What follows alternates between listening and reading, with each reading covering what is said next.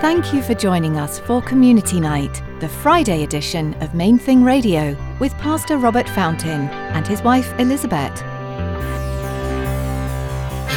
love is the main thing. His love is the main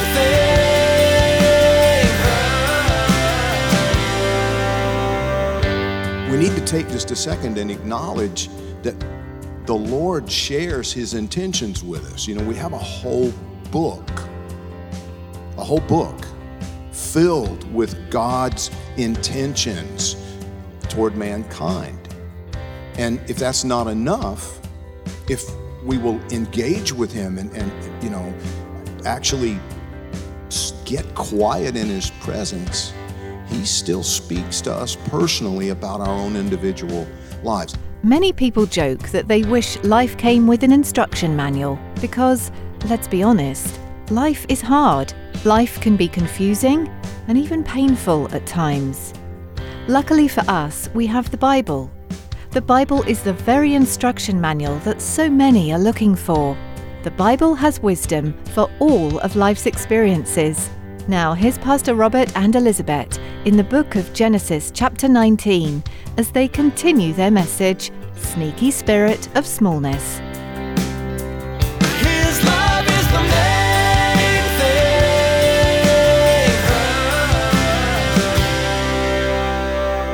thing. It's not immediately clear if he recognized the men as being angels and possibly the Lord himself, or if this was just Middle Eastern hospitality. It was just his way of greeting them to show, you know, a friendly greeting. But then we see that the angels leave toward Sodom and Gomorrah, and we're given a little bit of a window into the Lord's private thoughts, his private reasoning here. In Genesis 18, verse 17, we're told, "And the Lord said, shall I hide from Abraham what I'm doing? Since Abraham shall surely become a great and mighty nation, and all the nations of the earth shall be blessed in him."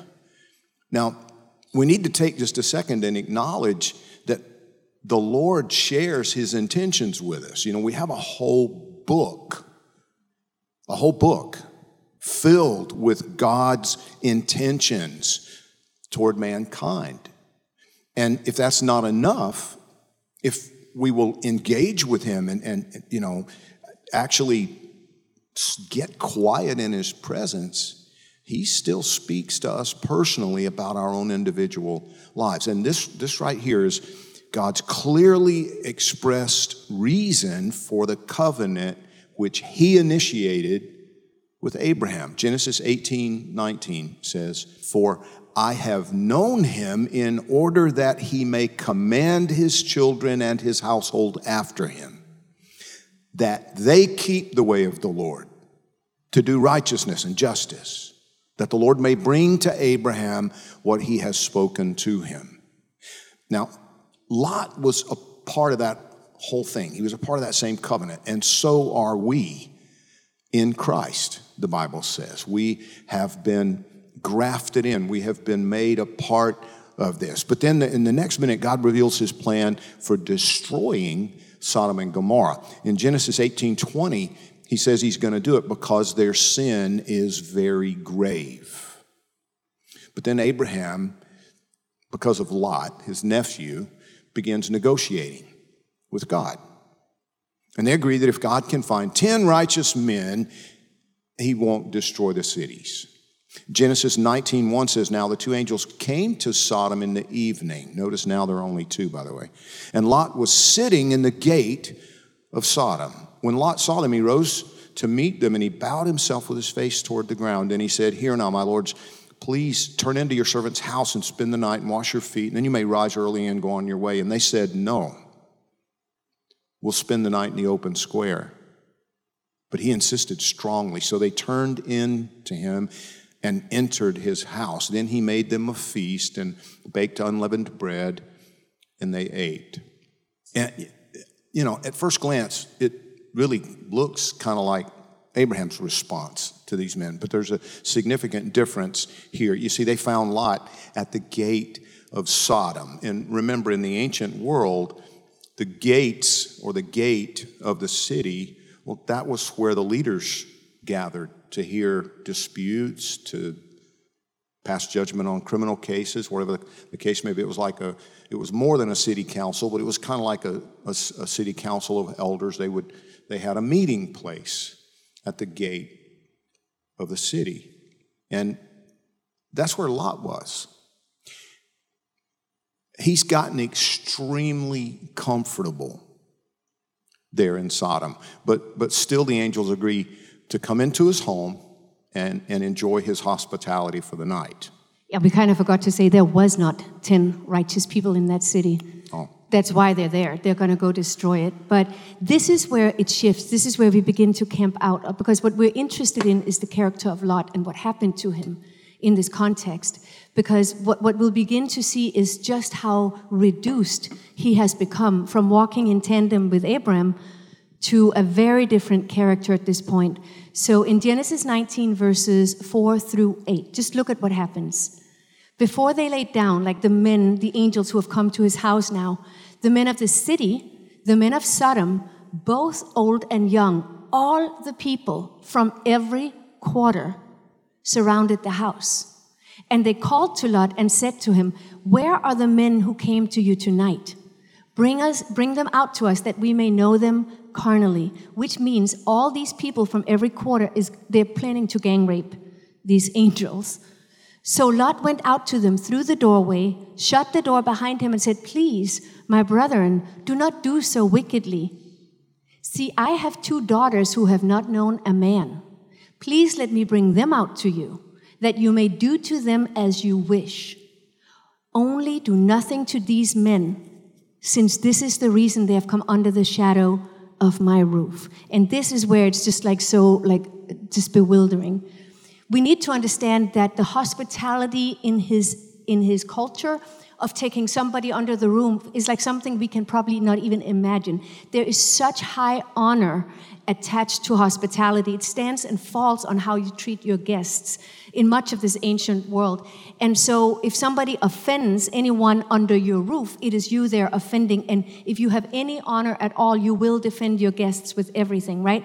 So that value we can sort of understand. But what about the value of protecting your children, your virgin daughters?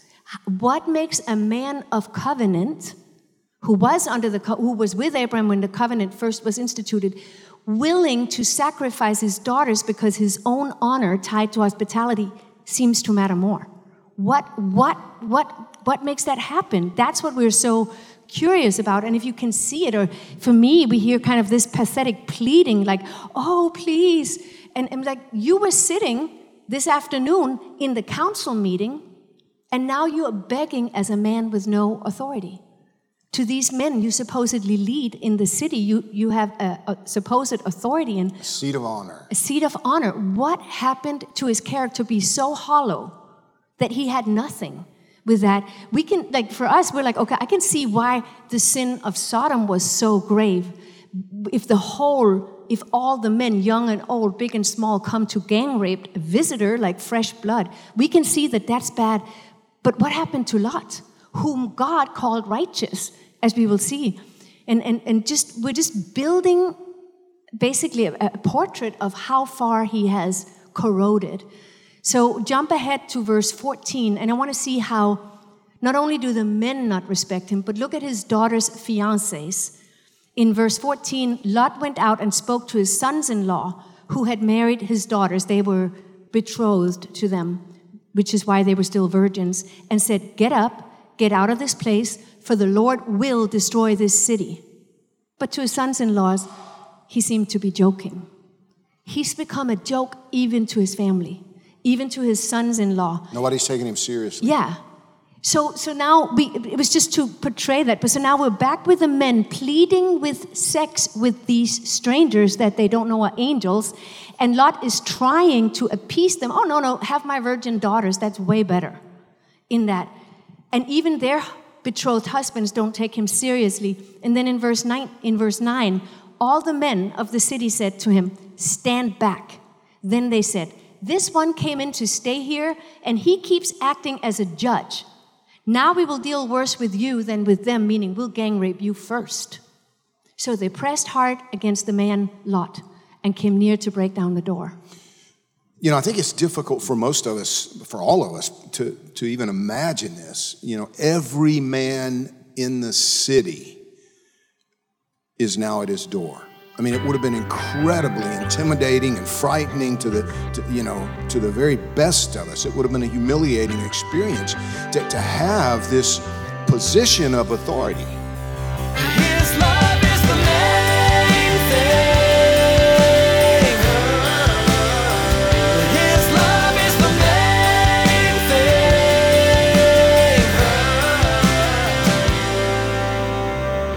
That's all we have time for today on Community Night, the Friday edition of Main Thing Radio. We're so glad you joined us, and we hope you'll be back next Friday at this same time. Each time you tune in, you'll hear from God's Word, learn what His heart is for you and your brothers and sisters in Christ, and how you can put His love into practice in your community. You'll hear from Pastor Robert and Elizabeth and other exciting guest speakers as we navigate the reality of the church in this modern world.